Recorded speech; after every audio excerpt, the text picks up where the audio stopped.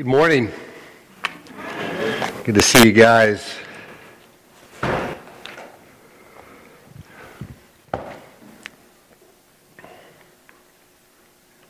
want to read a short psalm that's not on the screen for you this morning. Psalm 48:14 says, "This God will be our God forever and ever. He will be our guide to the very end." How is God being your guide right now?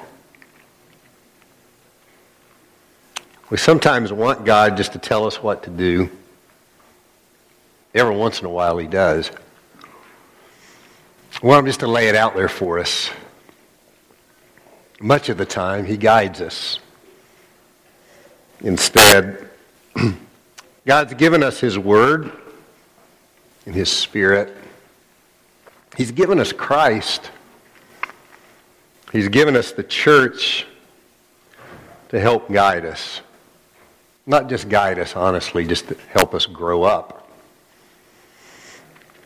He will be our guide to the very end, the psalm says. How's he guiding you? How's he guiding your life right now? Next Sunday, we're having a Common Sunday. Common Sundays are days in which we hear from each other. We wanted to have another one before the year ended.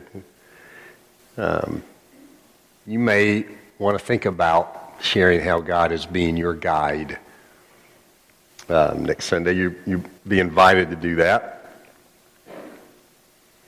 We've been on this journey called Exodus, Journey to Freedom, for the last several months.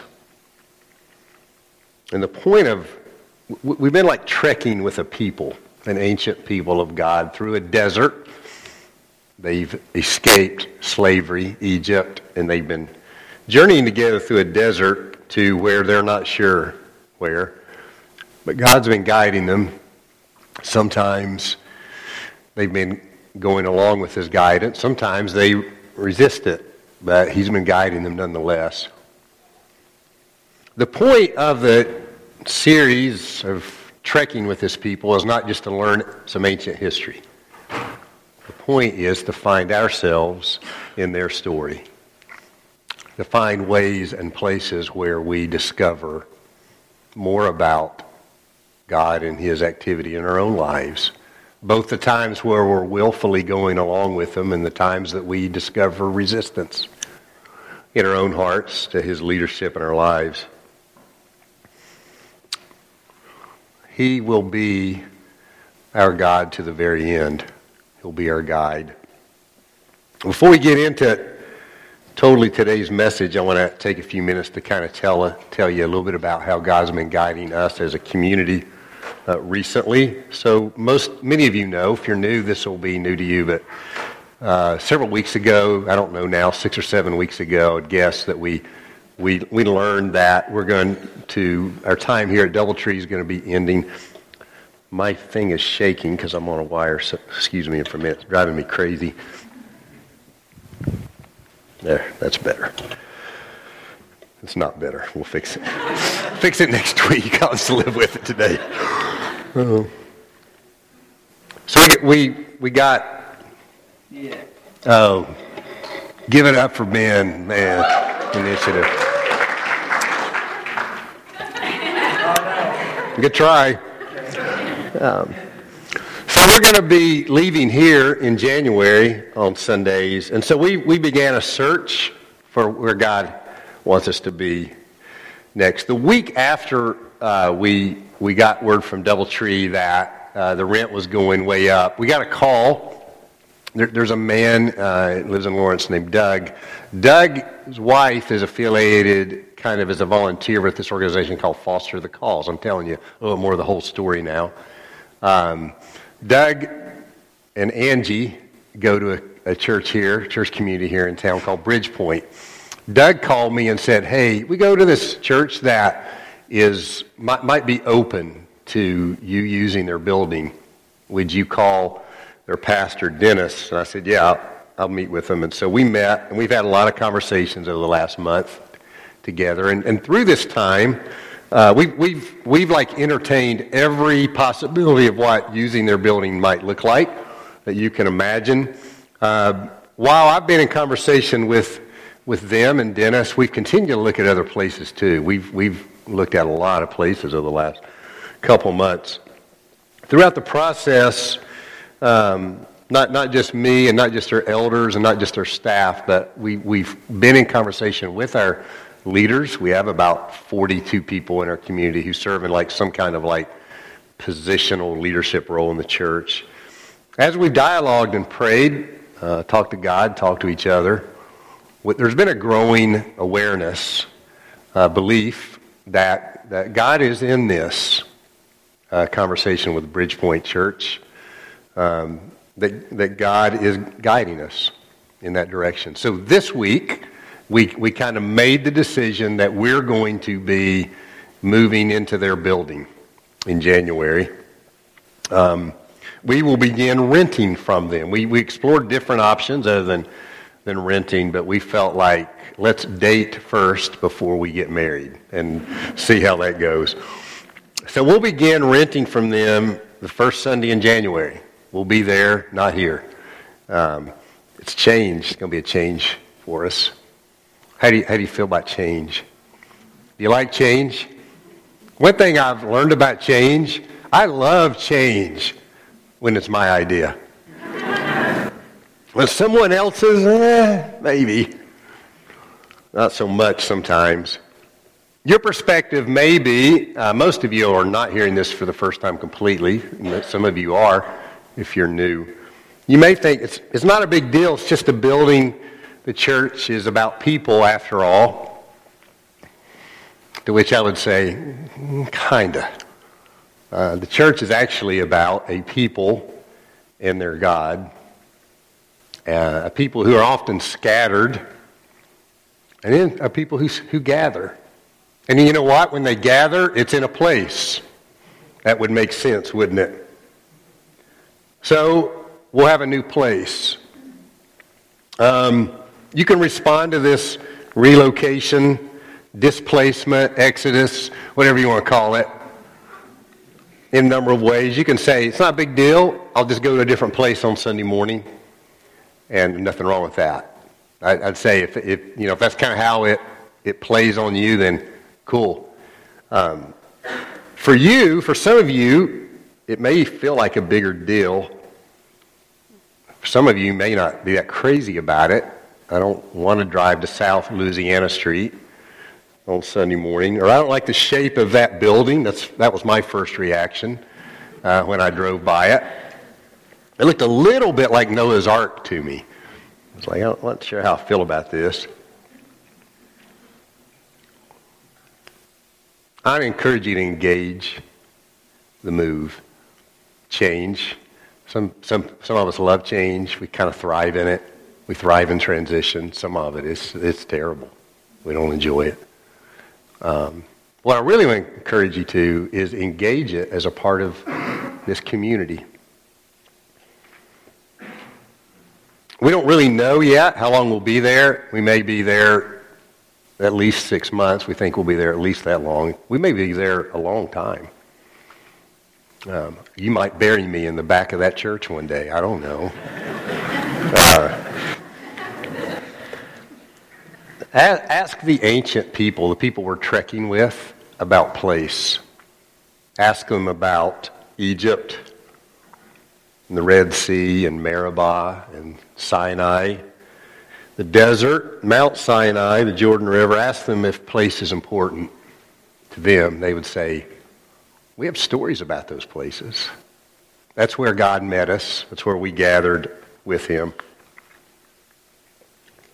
So I want to invite you to do more, to see it as more than just we're going to show up at a different place. It may feel like that initially, probably will. I really want to do something deeper, though. I want to invite you into a journey with us, a new place. Experience it. We'll start there on January 5th. That'll be our first time. We might do Christmas Eve there for those of you who are in town, the 3 of you who are in town over Christmas break. There'll be some opportunities to help in the transition. You may be able to help with that. You may not. That's okay if you're not in town or can't because whatever reason. But if you can, that'd really introduce you to the place. We'll keep, let you know about that. Bridgepoint, the community that's there, I'm not really sure how many there are, the 30 or 40 or so that gathers in that building. They've been incredibly kind to us. In fact, I've been learning from them about generosity. They're moving their worship time so we can do our worship time. We're going to have to go a little bit later, probably 10:45.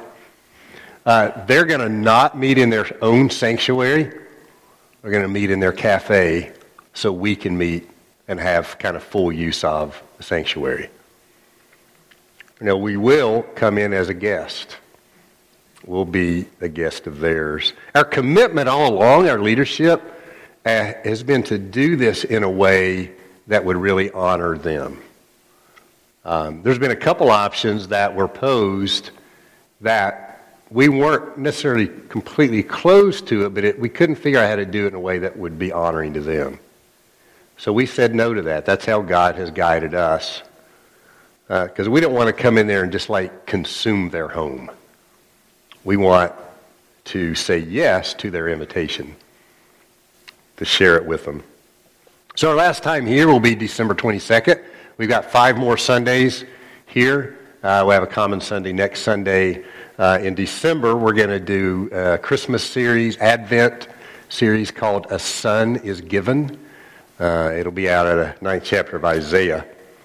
The last Sunday of the year, which is the 29th, we'll do house church, which we often do. For those who are here, we'll gather in 4 or 5 or 6 different homes that morning. We'll have brunch or lunch or something together. So that's kind of what's coming the next several weeks. If you have questions about the move or struggles, feel free to ask. There are no secrets in this. I've told you about everything I know. That's most of the story. But we invite your questions, and we look forward to it.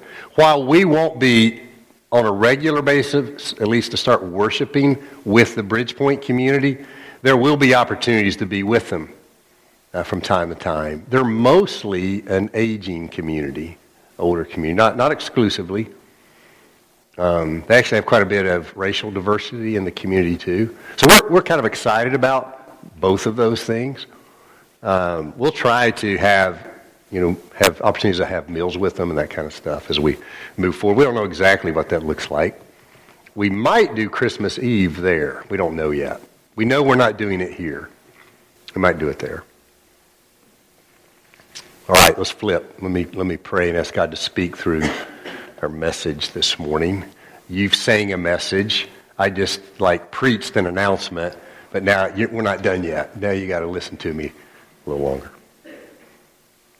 God, we do want to pause and kind of collectively give you this move. Lord, we've already walked with you thus far, and we don't know how it will change us. We don't really know if it will change us, but we suspect it probably will in some ways. We know that it's not about a building. It's not about a piece of dirt. But we know you meet us in place. And so we don't want to be naive about that. Lord, we look forward to it, even though it's going to mean change. It's going to be in a different place in our town.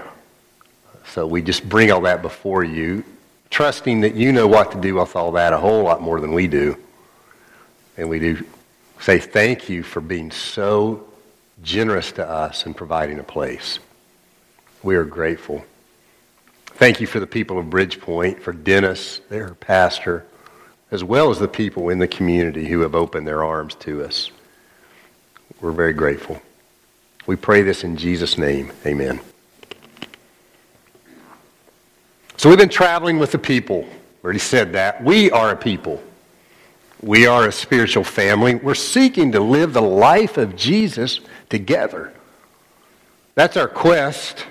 If you're new here, that's about the best way I know how to describe who we are. We're seeking to live out the life of Jesus together. As we've been traveling with this ancient people across the desert, we found ourselves at the foot of a desert mountain, Sinai. Moses has ascended the mountain, and he's talking to God. The rest of the community is down at the bottom. God is talking with Moses.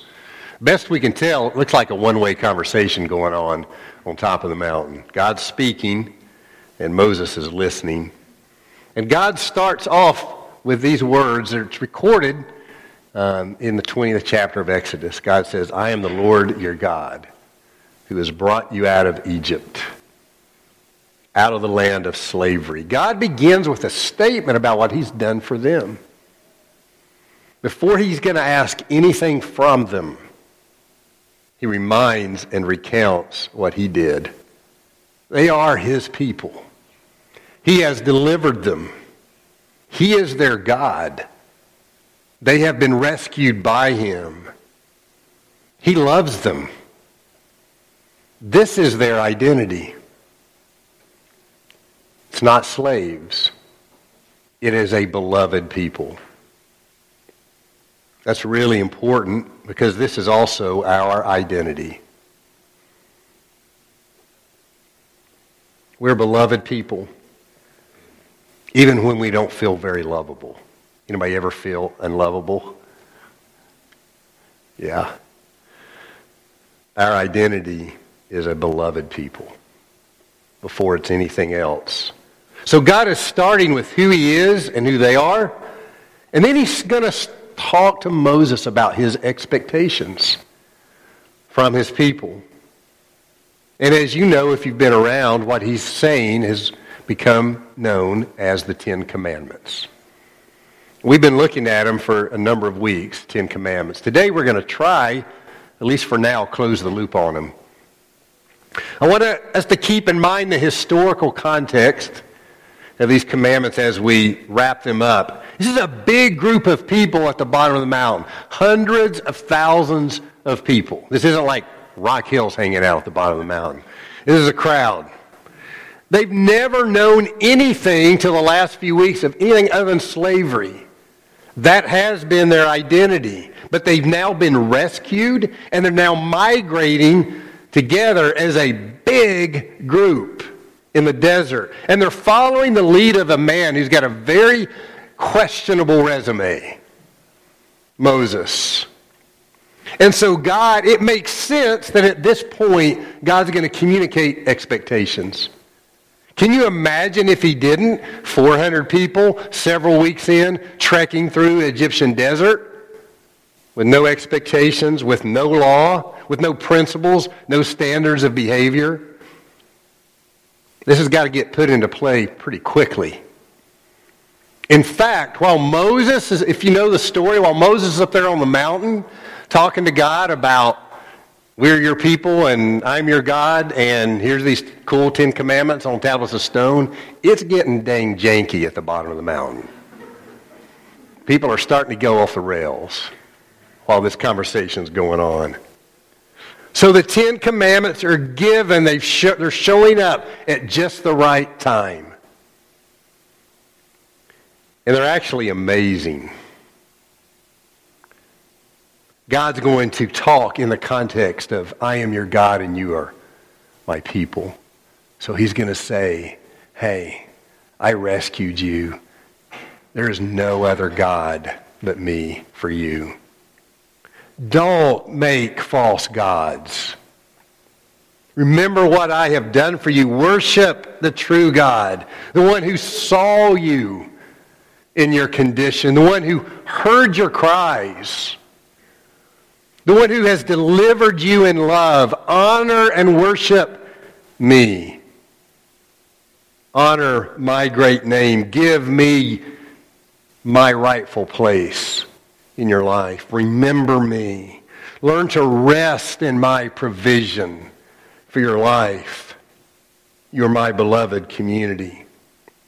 So God begins, we look at them as laws. They're affectionate language. They're much more than laws.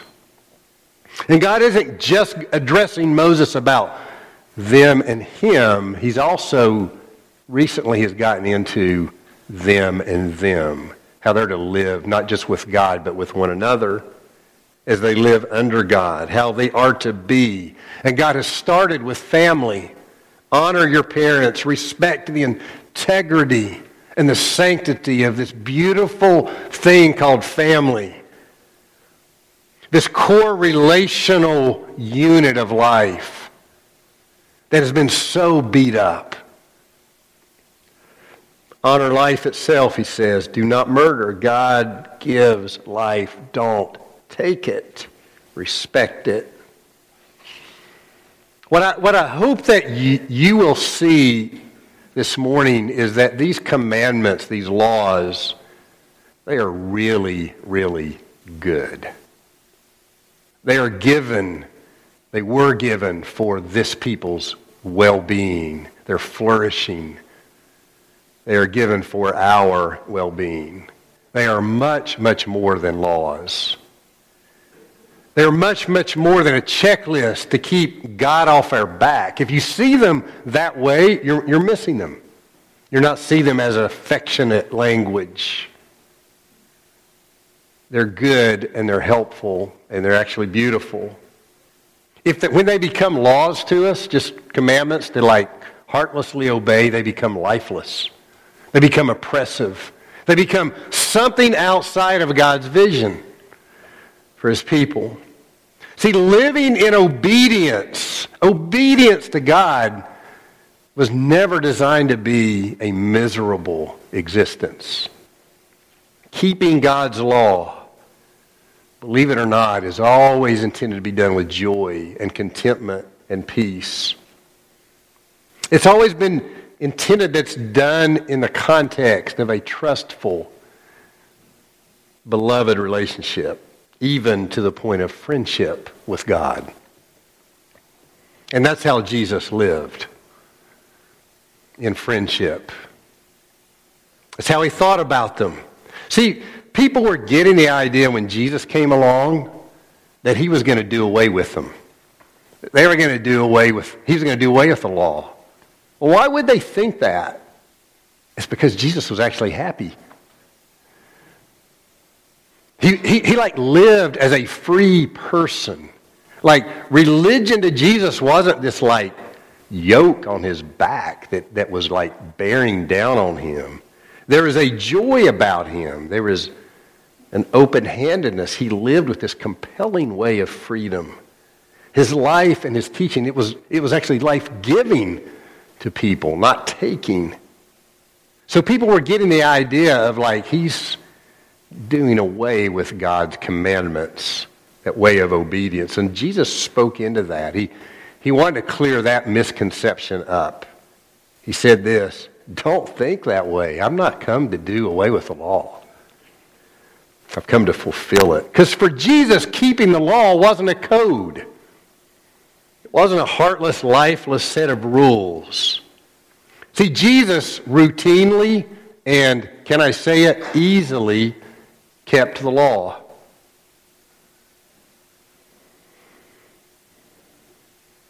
It was who he was. And it wasn't because he was wearing the God Superman cape so much. You may say, it was easy for him. What about the rest of us saps down here? He routinely and easily kept the law because he was in relational friendship with his Father. I'm not saying it was always easy at every point. Don't hear me say that. I'm just saying it was very possible for him to walk in it in freedom and fulfillment. So on one occasion in Jesus' life, this lawyer comes up to him and he says, "Good teacher, what must I do to inherit this kind of life that I'm seeing in you, eternal life?" So Jesus poses the question back like he frequently does. He says, "Well, what is written in the law?" Remember, Jesus said, "I didn't come to do away with it." "How do you read it?" He said, Here's how I read it. Love the Lord your God with all your heart, all your soul, all your strength, with all your mind. And he said, and also love your neighbor as yourself. That's how I read it. And Jesus said, do that. Do that. Because that's what Jesus did. That's how he did it. That's how he kept the law. It was driven by love for his Father, for his neighbor. I hope this makes sense to you. That's his vision of how we keep law. He didn't come to do away with it.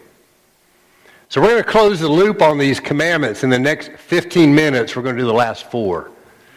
So you might want to buckle your seatbelts. Number 7 is thou shalt not commit adultery. God's addressing the sanctity of the home here. This basic institution of human existence. It's not government. Government has a really important place in society. It exists for the common good of all, but the home is intended to be the place for entering into life, for being raised up into our life, for training, for flourishing in life. When the home is stable and healthy, not perfect, none of us got that, but when the home is stable and healthy, the person has a much better chance of being stable and healthy. Now, it doesn't mean that if you came out of an unstable and healthy home, you have no chance. That might be the case were it not for relationship with God and being a community of relatively healthy people. But you have a better chance. Part of our vision here is to help with homes who are struggling, to help be part of the solution with this institution called the family that's just had the snot beat out of it. We want to be a help with that. Many of you are now. Many of you are taking in those who haven't known healthy, unstable home. And I applaud you for it, and I hope we do it in increasing measure as God guides us. Now, the home isn't the most enduring, most important relationship in life. Life with God is. Jesus says we're to seek that one first. But the home is really a primary place. It's not everything, but it's important. So God's vision for the home is it's a place of safety, of love, and intimacy, and that's what God's addressing. Love and intimacy and safety. This commandment protects the sanctity of that.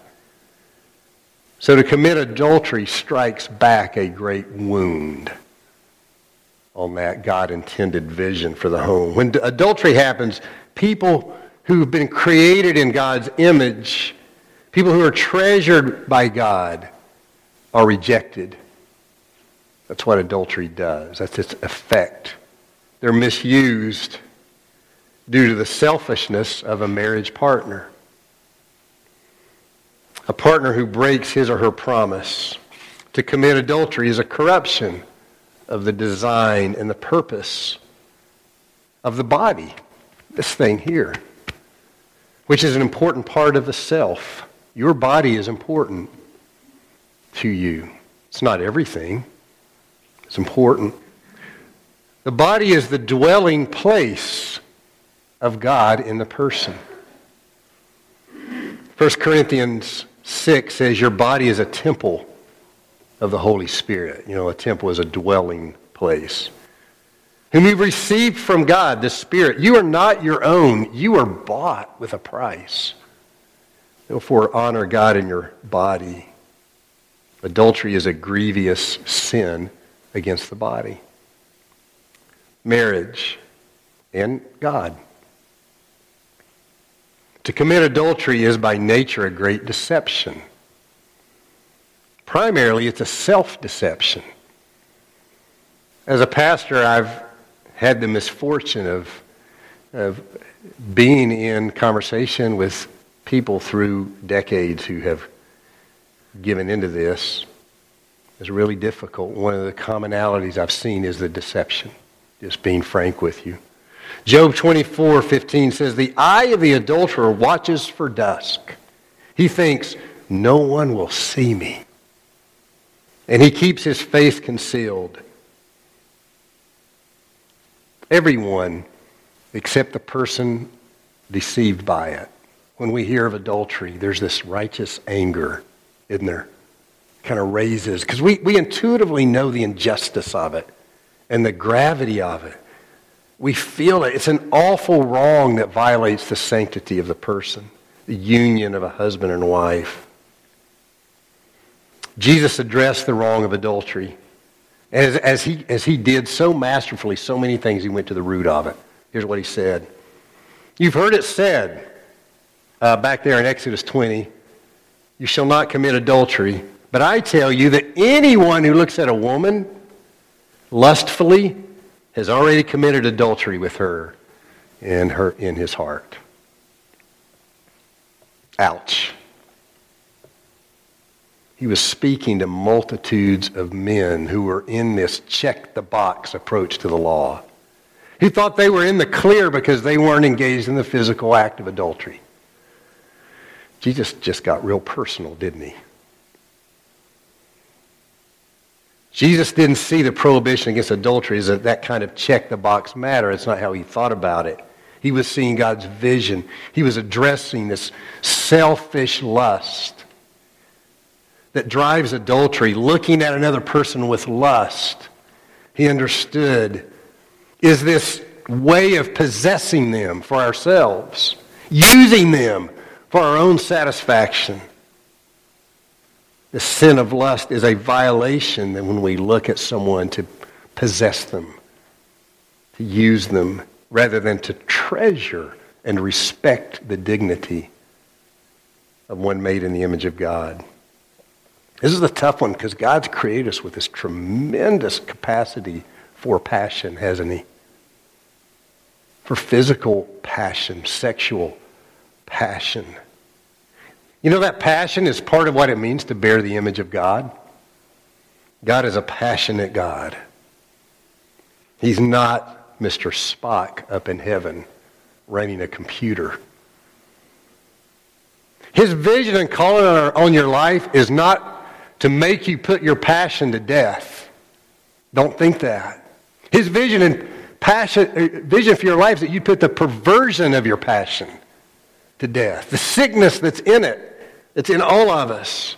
God wants to do a work for every one of us right here in this domain. Passion, our sexuality.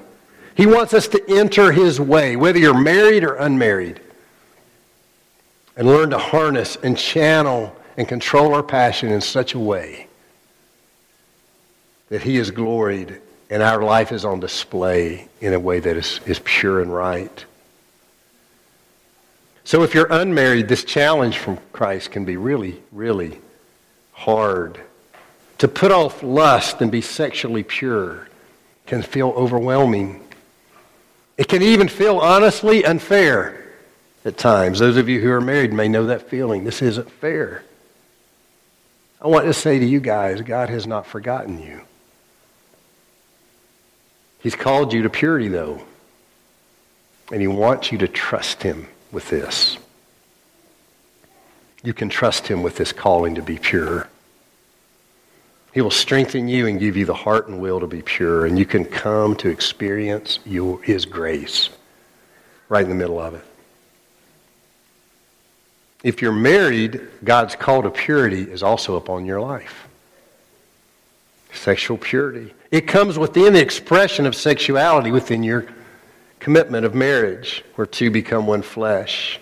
To introduce another party into that two becoming one flesh is a tragedy of epic proportions to those who feel the hurt from it, woundedness and hurt. And if left unrepented of, and this has been my experience in walking with people, it will lead to personal ruin. I've seen it over and over. Proverbs 25 says, like a city whose walls are broken down is a person that lacks self-control. The beauty of sexual life comes neither by harsh repression or by unlimited expression, but by discipline under the hand of God. self-control. Healthy discipline in the life of the Jesus follower will bring freedom to you, not repression. Sometimes it may feel like repression in the journey. It does. All right, I'm not going to spend as long as I did on that one on the other three. This adultery thing is important to God. The next one is you shall not steal. This commandment addresses person's right to property, which stems from our mandate from God to exercise dominion over the earth. You know what? You don't own anything. I'm sorry. That car, that house, that bank account, you don't own it. You have been given dominion over it. You're a steward of it. Anything you think you own can be taken from you. It's like that. God is the owner of everything, but he has given us dominion. We're not owners, we're stewards. We have property, things, stuff we've been given that we have say over and we have responsibility with. We've been given dominion over it. This commandment, you shall not steal, says do not reach out and take from another what God has given them dominion over. It's pretty much that simple. Stealing robs people of the fruit of their own labor. Stealing robs someone of her God-given right to care for what she's been made responsible for. Stealing robs a person of bearing responsibility in the community. When you steal from someone, you've taken away their freedom to exercise generosity with that commodity. Stealing is ultimately not about the stuff that's taken. It's about the violation of dominion given by God. So God says, don't do that. Stealing is sometimes an indicator of failure to trust God. Sometimes it's a product of laziness. Now let's be honest, even though maybe you've never stolen anything, I wish I could say that. I stole all kinds of stuff when I was a kid. The stealing is closer to most of us than we would care to admit. Get in a situation where deprivation is there of basic things like food and water, it would lead many of us to steal. And that reality should strike a chord, I think, of compassion in us for those who find themselves in that kind of fate. It doesn't mean they're right to steal because they're hungry. I'm not saying that. It does mean we can have empathy and move towards people who have lack and actually try to be a help to them rather than a judgment of them. Ephesians 4:28, it addresses this issue of kind of personal responsibility and of assisting others. It says this: anyone who has been stealing should stop it, steal no longer, but should work, doing something useful with their own hands. Why? So that they may have something to share with those in need. There's this beautiful picture of healthy community in the Old Testament. I love this passage. It's in Deuteronomy. It says, when you enter your neighbor's garden or vineyard, you may eat all the grapes you want, but don't put any in your pocket. If you enter your neighbor's grain field, you may pick the kernels with your hands, but don't put the sickle to the grain. Now, God's not saying modern day application is go pick your neighbor's tomatoes without asking. But there may be application if your neighbor's eating your tomatoes, go ahead and let them eat them. It's okay. Jesus addresses the Spirit, give to the one who asks of you. Do not turn away the one who wants to borrow from you. See, the citizens of God's kingdom learn the way of giving, not taking. And occasionally that even means giving up our rights. Not always, but sometimes. The 9th commandment is you shall not give false testimony against your neighbor. This commandment is about falsehood, untruth, specifically done in such a way that harms somebody else. Harms your neighbor, and this is wrong. For really the same reason as the others. It violates their dignity. Now, this isn't just about telling lies or white lies. It could come in many forms. One, false testimony against your neighbor may start with false assumptions about them, making assumptions, jumping to conclusions, seeing someone do something and say, I know why they did that. That was selfish. That was arrogant. Maybe you don't know why they did that. Maybe there's a whole lot more going on than what you know. I've committed this many times. It's an arrogant way to think that you know what they're thinking or feeling. That's part of where bearing false witness starts. It could be judging or condemning another, judging their motives. Jesus said, you want to get in the business of judging people? Then you're going to get in the business of being judged. He doesn't recommend that. Gossip. Telling the truth. Gossip is telling the truth about someone with the intent to harm them. That's bearing false witness. Slander. Telling a lie about someone with the intent to harm them. Or patronizing is simply not taking someone seriously. In the South, we call that, well, bless his heart. All these ways are false witness, and they take advantage of the people we're speaking about. Can you imagine society without these things? That's not talking about each other with the intent to harm. Imagine how beautiful it would be if that just got eliminated from culture. Ephesians 4:29 says, don't let any unwholesome talk come out of your mouths, but only what's helpful for building others up according to their needs, that it may benefit them. That's really a good thing, isn't it? To speak in such a way that builds others up. And if we have something hard to say about them, that we would say it to them. Finally, you shall not covet. This commandment is in a bit of a different nature than the others. Coveting goes directly to the heart, to the inwardness of our being. It's pretty invisible. But coveting gets the last word. The first commandment is priority. No other gods before me. But the advantage of going last, I don't know if you've figured this out, is you get the last word. Coveting gets the last word. The essence of coveting is, to possess rather than to serve. It implies at a deep, often undetectable level, ownership and possession rather than stewardship. Coveting is a secret, sometimes dark desire to own that which God has entrusted to another. You may not be stealing it, but in your heart, you're like committing all kinds of injury to that person. They don't deserve that.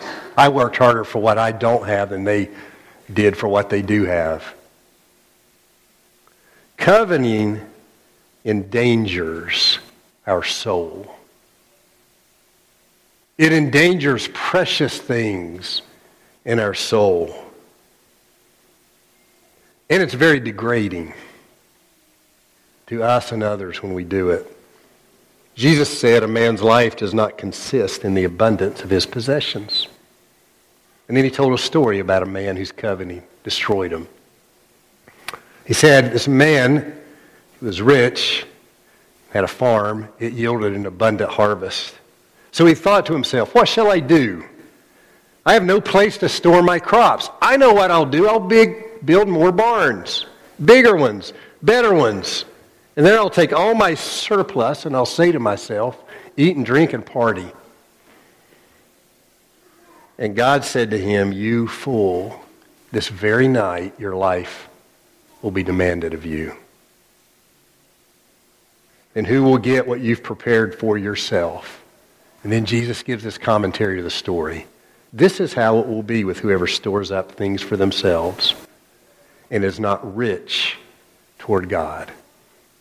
I love that phrase, rich toward God. There's an affection there, isn't there? Rich towards God. that God will serve you well and take care through your life of you. Rich toward God is the psalmist saying, the Lord is my shepherd, I shall not lack. That's his confession. Rich towards God is the Apostle Paul saying, I've learned the secret of being content, whether I have a lot or a little, whether I'm well fed or I'm hungry. That's his confidence. It's his conviction when he says, I can do all things through him who gives me strength, whether I have the resources or God's supplying them in real time as I go along. We don't have to covet. It is not required. We can learn and train to not covet and be rich towards God. Let me give a couple parting shots and then I'll stop. I want you to note the precision in the commandments. They're not ambiguous. These are not ways to be nicer and sweeter people. No, we're all about nice and sweet. But that's really not what it's about. These aren't arbitrary rules that God concocted to keep us in line. They describe internal conditions. A righteousness of the heart that Jesus talked about. They deal with our character. Who we're becoming. Character being formed by God. They give us a look into the issues and things that God really cares about. Things like life and truth and purity and respect and justice and dignity, commitment and loyalty. The good commandments describe what a good person looks like. You would like it if your neighbor kept the 10 Commandments. You'd be really glad about that. The desire of our hearts is to be a really good person. Not just people that appear good or pretend to be good, who are just really religious, but has this righteousness of the heart that comes out of being in relationship with God. That's the purpose of the law, to show us what goodness looks like. Righteousness, what Christ is, what Christ gives us when we live in his care. What he forms in us in increasing measure over time as we walk with him. We become, over time, people who more naturally and routinely keep the 10 Commandments. Because we're not checking the box anymore. We're living out of a well-formed heart that Jesus gives. You know what? What I just described is the gospel. It's good news that goodness is available for us. True goodness that's only found in Christ, and that is available to each of you, to each of us. Christ, he says, behold, I stand at your heart's door and I'm knocking. If you'll open the door and let me in, I'll come in.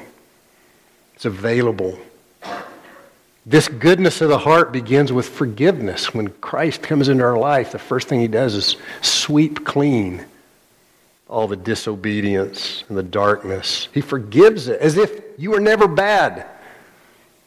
He makes it new. Technically, you become righteous in him. Through him.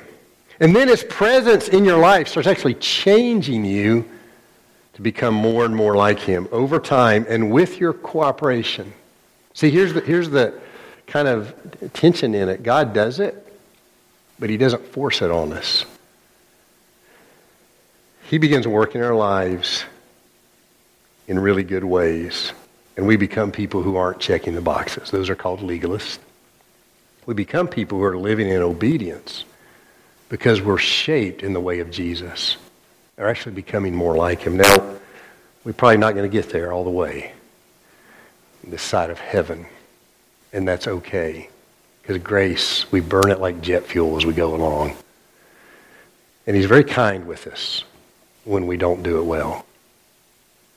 Because he's a loving Father, and we are his beloved. This is the gospel. I hope you know that God of that gospel. Because I want to tell you, you're not going to find it outside of Jesus. You are not going to find it. That goodness, that grace. I hope you find it. I hope you have. If you haven't, Get curious about that today. We don't know how long we have. Let me pray, and then we'll close in worship and a few announcements. Lord, we have heard from your word good news today. Not a furrowed brow, how we can pretend to be righteous, but good news of Jesus, who has given his life so that we might know his life, and who walks ahead of us as our guide, calling us to follow in his steps. Lord, help us. Help us do that, be that, embrace that. We fall so short. I wish we didn't have to stop. I wish we could just stop singing that song of how short we stop. But God, we just want to be more. Change us. Change us like the song we're getting ready to sing. Make that be our song. We pray in Jesus' name. Amen.